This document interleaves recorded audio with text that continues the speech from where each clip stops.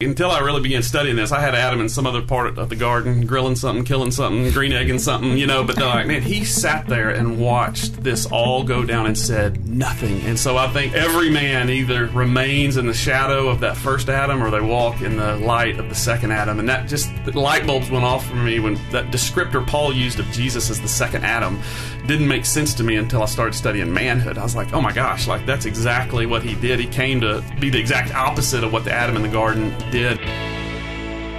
Welcome to the Lead Like Jesus podcast. This is Chris and Karen Conley. We are so thrilled to have you with us today, and you are in for a great program. We have with us today John Bryson, who is the lead pastor of Fellowship Memphis, a great, thriving church and a partner in the city of Memphis where we are. And also the author and presenter of College Ready and lead writer and co-presenter of the 33 series. John, thank you so much for coming in today and for being a part of our podcast. Well, thanks for having me. I'm excited to be here. Well, John, we obviously know the impact that you and your team makes in the city of Memphis, but also there's impact that you make throughout the country and really around the world through different resources that you've produced. And at Lead Like Jesus, we're always interested in the great leaders around the country that are using and leveraging their leadership to really make a difference. Two of those resources, one is called College Ready, and the other is called 33. We want to touch on both of those today, but also I know Karen and I, we have a freshman in college. Our daughter is a senior in high school, and we just finished all the college applications, so we're right here in the midst of this. So not only are we going to share for the benefit of everyone, but we're going to be learners right here with you today.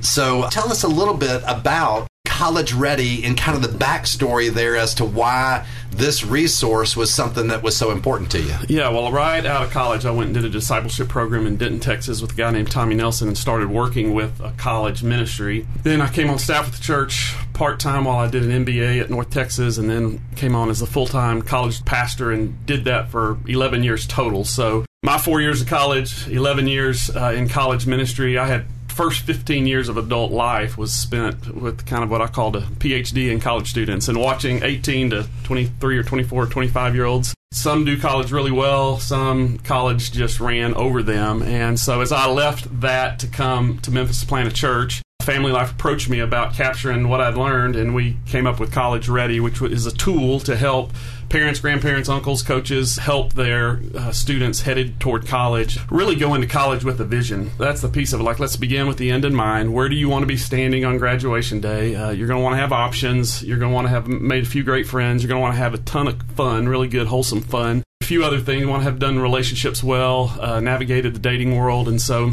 we tried to capture that in a DVD-based curriculum, video-based curriculum. Student ministries, Christian schools, parents, again, coaches can use to really facilitate a discussion. That's my heart for it, is that it really opens up all of us, as I'm going to start doing it with my kids before too long, to talk about those big areas of life and lessons we've learned and would want them to know. John, you obviously have a vantage point that many of us have not had. You have been there on the college campus. We went down, we moved Mark in, but after that point, you come by invitation only into the dorm room if it's clean enough to let a parent in. That's but right. It kind of becomes this world where if you're not on staff or you're not involved in a college ministry, you kind of just send your children off. And as a believer, you're on your knees. You're hoping that God has put some people in place for your son or daughter. But with that vantage point, for our listening audience, maybe it's their grandchildren, maybe it's their children,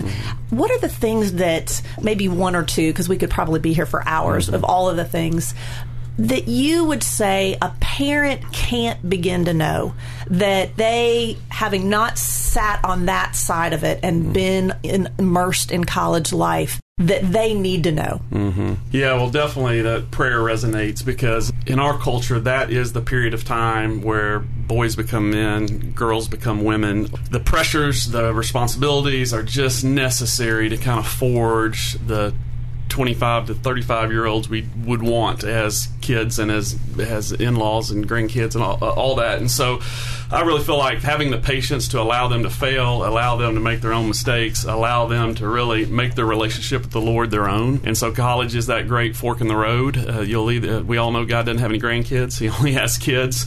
And so those are those formative years where it's like that caterpillar and that metamorphosis, coming out of that cocoon and that struggle, like the worst thing we could possibly do is help them, because it's in that struggle that they earn their wings to be able to fly. And so that's kind of a metaphor I think of when I think of the college years, and really the 4 or 5 years after that as well. There's about a decade there where you're just coming into your own. We pray for, one principle somebody taught me in leadership was a significant third. So most people need that significant third person other than mom and dad that really models the Christian life for them. So whether that's a coach or an older student or a Campus Crusade or a college pastor, I'm already praying for those significant third people in the lives of my kids. When I hear you talk about that significant third, one of the things that I've read about the importance of the entry point into college is that those first 2 months are so important because people are looking to belong, and if they don't find the right crowd to belong to, they'll compromise in order to belong to any crowd. Yes. So talk a little bit more about maybe the advice that you give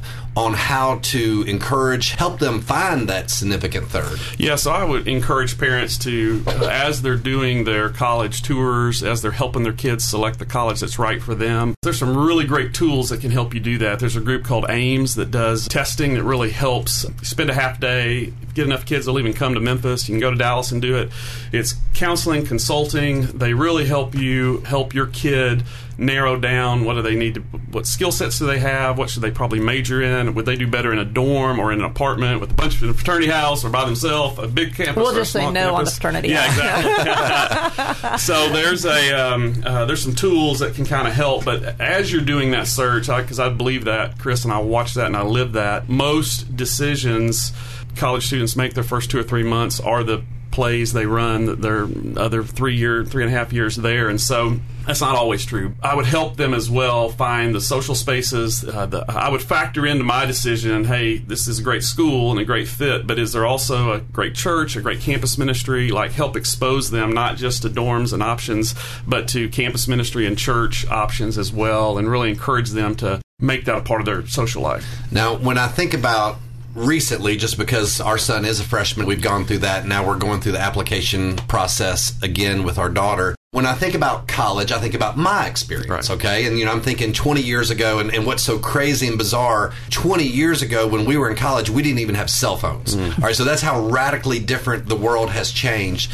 So in your research, what would you say is different today when you're about to send your son or daughter to college than what we experience, and how we need to be prepared for the differences? Yeah, I was just spent Thanksgiving with my best friend's oldest son, who is a freshman this year, and my sister's youngest daughter, who's a freshman this year. And I was really encouraging them with that challenge, actually, your cell phone comment. Like, there's this great temptation for them to just stay connected with all their high school friends through Instagram, through keeping up with what they're doing, rather than kind of exploring this brand new world they have relationally of people and all that they can learn, and to really be there, and to, when you go to college, go to college. And again, parents, let them leave and let them be there. Really challenge them to really turn the page of their high school chapter of life and start this new page of college and really enjoy that. And again, it goes back to casting a vision to go, hey, let's see who God brings into your life. Let's see the new friends and the new experiences and the new opportunities. Like, be open to all that. Like, that ought to mark your college years.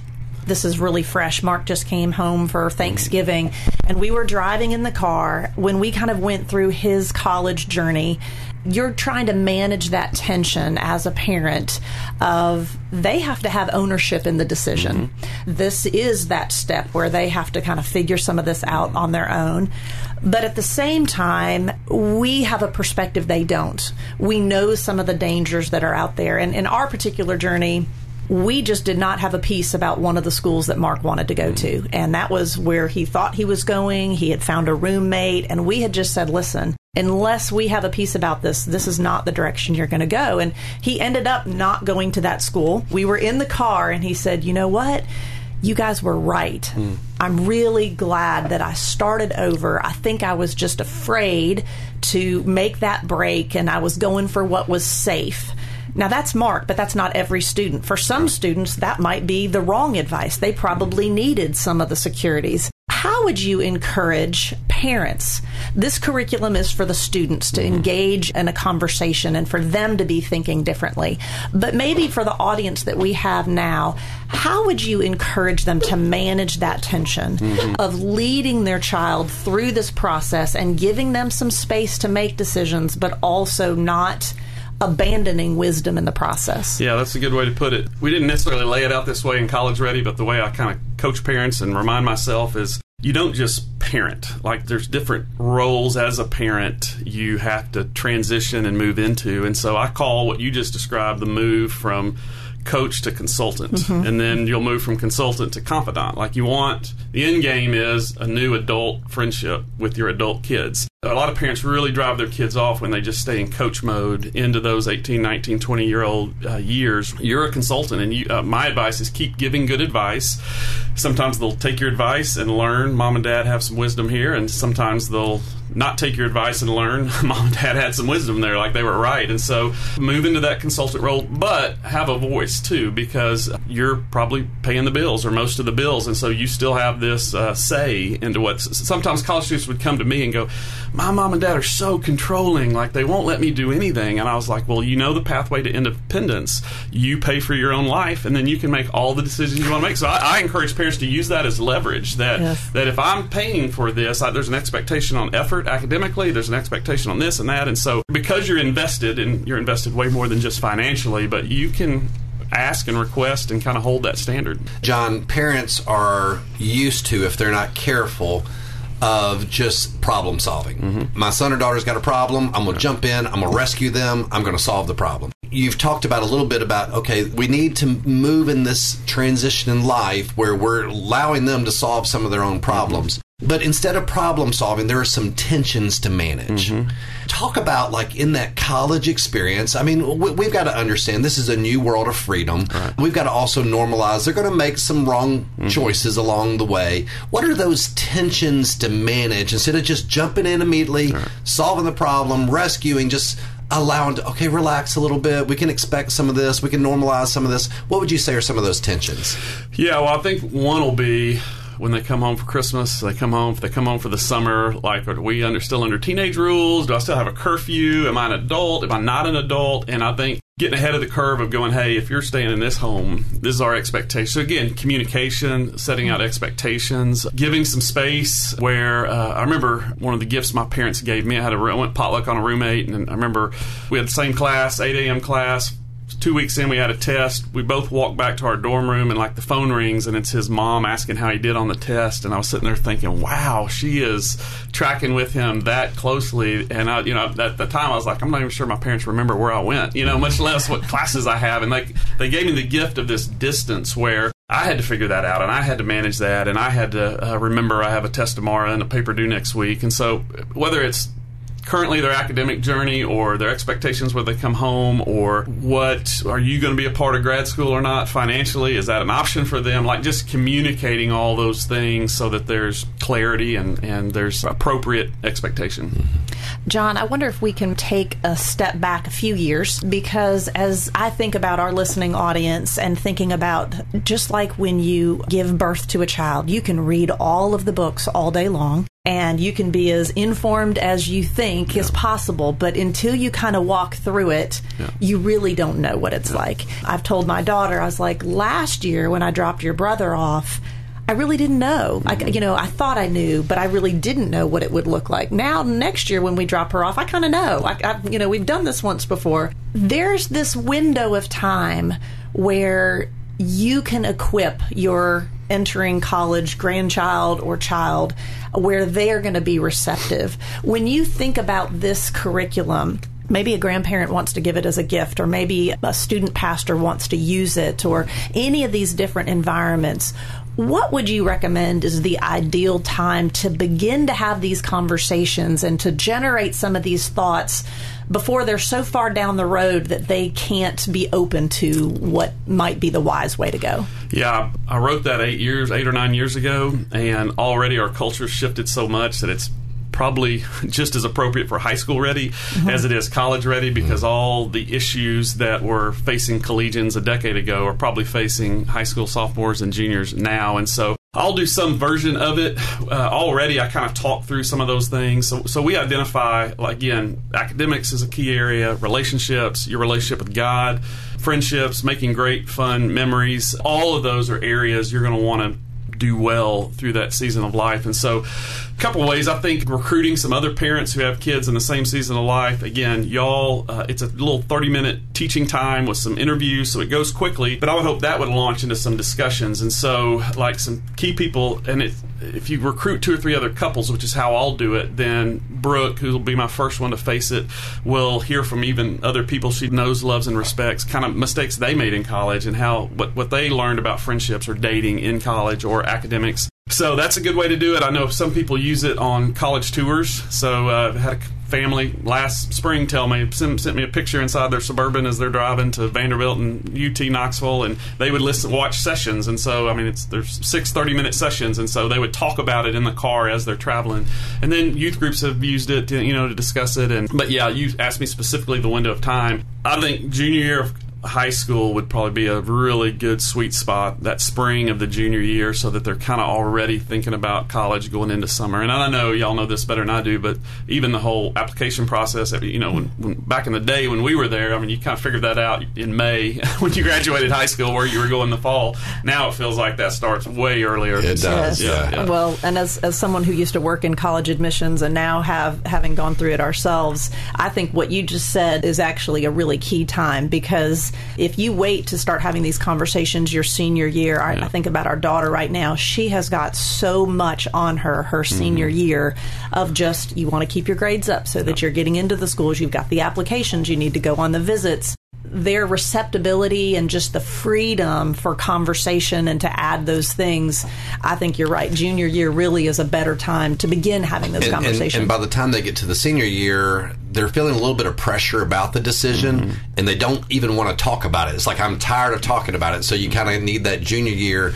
You haven't talked about it so much that it's overkill, and that they're open and receptive to it. John, this is such a practical tool, so helpful. But what I want to do right now is transition a little bit to another incredible resource. That's the 33 resource for men. And I know personally, so many people in our church, so many people in this city have gone through that and just rave about its influence and impact in their life. Give us a little bit of an overview of what 33 is about so that this audience can dive into and see how they can take advantage of this great resource. Yeah, I believe a decade ago, I believe it even more today, I believe it even in light of all the recent news and sexual harassment, like we've got a manhood crisis. Can't speak globally, but in America, we've got a manhood crisis. And I saw that in my years in college ministry. So many, 18-year-old young men came stumbling onto campus. Most of them, very few of them had any kind of intentional strategic father, maybe 5% of them. A lot of them didn't have a father in the home, and so here they are trying to figure out manhood, and I would just see it as the guys that would step onto that pathway of noble, authentic manhood, they would flourish, and kind of everyone around them would benefit, and then those who didn't, it was just awful. And so I tried to capture, I saw that problem, then I moved to Little Rock for a year before I moved to Memphis and got involved with a group called Men's Fraternity, and I heard Robert Lewis talk about manhood for the first time. Most of men's ministry in churches had if churches even had a men's ministry, it was a man teaching the Bible to a room full of men on a morning other than Sunday morning, or it usually involved Saturdays and testimonies and pancakes. I had just never heard a man stand up and go, here's a biblical definition of manhood. You're going to reject passivity and accept responsibility and lead courageously and invest eternally. Man, that just spoke volumes to me. I was kind of like, finally, here's some language. Here's a vision we can cast for our men to die to themselves, and you got to die to live, and be a servant leader. So when I got to Memphis, it had been a little dated, and it felt Men's Fraternity felt kind of Arkansas centric, and so I just kind of began rewriting it and modernizing it. And to what you mentioned, I'd been teaching and doing all kinds of things for over a decade, and just never anything resonate like talking to men about manhood. just every time the return on investment was just like they couldn't get enough. It's one of those few things you did that people just kept coming. It kept growing. And so Lifeway approached us about kind of formalizing that, and I took 2 or 3 years and created 6 modules with Steve Snyder and some other guys. And so we've got a man in his design is the first one, and then a man in his story, which most men aren't used to going back and really looking at their relationship with dad, the relationship with mom, their family of origin, the wounds in their life. So we're handing them a language that's new to them, but also some thoughts that they may have never thought about. And then a man in his idols, a man in his work, a man in his marriage, and then a man in his parenting. So it really gives, in 36 lessons, a real clear pathway to a beginning of what it looks like to have a vision for authentic manhood and how to really press it out into every phase of your life. You know, as I work with a lot of young adults, frequently, you'll have a conversation with a young man.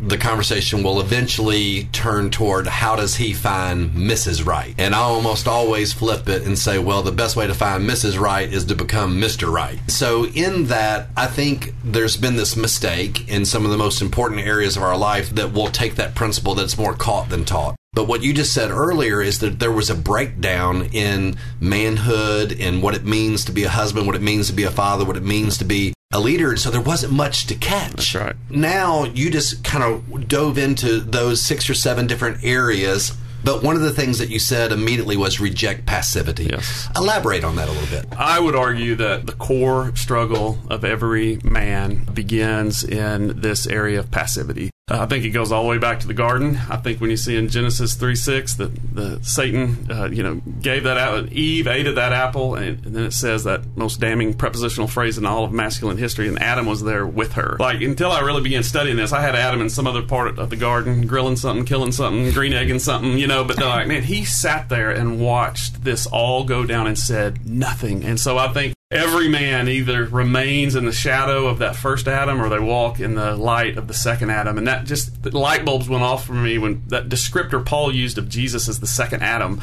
didn't make sense to me until I started studying manhood. I was like, oh my gosh, like that's exactly what he did. He came to be the exact opposite of what the Adam in the garden did. And so, yeah, I think passivity, what you talked about, 20-somethings, just hoping Mrs. Right comes by. I call that, hey, man, we got to get you marriable. Like right now, you're not, would you marry you right now? Most guys would be like, no, like that's right. So let's get you marryable. Let's get you on these pathways of authentic manhood. Our culture has tragically handed, and this kind of goes hand in hand with our college discussion and releasing our sons and daughters. We've created this mulligan of a decade almost where nobody expects much of you out of your 20-somethings. And so, and it's devastating our young men. They're not pursuing a job. They're not getting themselves marryable, and they're not staying out of debt. They're not pursuing purity, and they just are we've created this third kind of dude space, and it is tragic for our young men. John, as you're saying these things, there's so many different thoughts going through my head, but I think of the women that I work with. I lead women through our church and have written a study on biblical womanhood. And so I'm kind of the other side of that story. And interestingly, I think probably The New Eve by Robert Lewis, when I did my research for Miss Perfect, I think he really, even though he was a male, probably hit on the head, probably as one of my favorite resources for biblical womanhood. But you have the crisis for men. But as I look at a daughter going into college, and she came in the kitchen the other day with all of the sexual harassment allegations that have been in the news lately, and she's like, Mom, I'm just so disappointed in men. And as a mom, knowing there's so much, especially on a college campus, that women will hear that want to pull them away from God's design, and that women take charge, and that's what happened in the garden. How would you speak to a young man or an adult anywhere in that phase of life of the importance and value? Maybe they're like, I don't do dude groups. I've never done that before. Why they want to, why they need to, why it shouldn't be something that's so far down the list that they never invest their time to become who God wants them to be. Yeah, well, it's, I think a bored man who, I think men will fall off on one or two sides of the cliff if they don't have a noble, authentic vision for manhood. They'll either be amazingly passive and not take any responsibility to do anything, or they become abusive, as we've seen, and they abuse power, they abuse that. And so those are the two dangerous sides of that if you don't have a noble, authentic vision for manhood is to understand that. I think to value that, to get, like you said, it's the same struggle I have with a lot of guys. They don't see that. They don't understand it. They won't value it, whether it's men's groups or learning or growing in their masculinity. And so we just kind of keep constantly trying to cast a vision for them to value that and to grow into that, again, even beyond themselves, so that they can help their sons grow in that. They can help other men be a godly, authentic man who's a servant leader, who leads his home by dying to himself and being a blessing to others. Something that you just said, and sort of hop in there, sometimes the motivation might be your own children. Yeah. You know, as we work and as all of us are trying to help people, sometimes, you know, we can say we're too busy or we can't. But would you do it for your son? Right. Because your son is going to model what you're doing. Yep. Your daughter is going to model what you're doing. Yep. And so for those listening and maybe thinking, you know, maybe I don't know if I have time to lead one of these groups or to gather a group of men, you could change a neighborhood. You could change generations. You really could make an impact just getting a couple of your guy friends together. You just described initiative. So that's a man taking initiative, manning up, saying, hey, let's do this. Let's start next Tuesday. Let's go 6 weeks through this. Grab your son. You know, that's that exemplifies what noble, authentic manhood, the opposite of passivity, taking initiative for the benefit of others. And that's my favorite definition of leadership. I forgot who I stole that from, but that idea of taking initiative for the benefit of others is my favorite definition of leadership. So, John, as we wrap up today, and that's a perfect transition, taking initiative, we're in the early parts of 2018. So we've got a new year, so to speak. What would you say to cause someone to do something more than just agree with us? Oh, yeah, I agree, that's all good stuff. To actually take the initiative, get a group of guys together, go through this curriculum. What's your recommendation? Where do they need to go to get the curriculum? What have been the best practices for a group of men to get together, go through the 33 series? Man, there's several of them. There's a fun group that meets at a cigar bar. The cigar owner does it every Tuesday night. There's coaches that take their teams through it. There's men that even I got a group here in Memphis. They travel all week, but they watch it online and they get together at lunch on Fridays. Sometimes I join them to discuss the material. And so you can go to authenticmanhood.com. It's got all 6 volumes. You can download them or order them. I found that most adult men are lonely and most adult men are massively under-challenged. And again, when this topic is so interesting to them, they've never really heard anybody speak to their masculinity, that I found any man that'll just take the initiative, invite a bunch of guys. And the beauty of the DVD material is you can just hit play,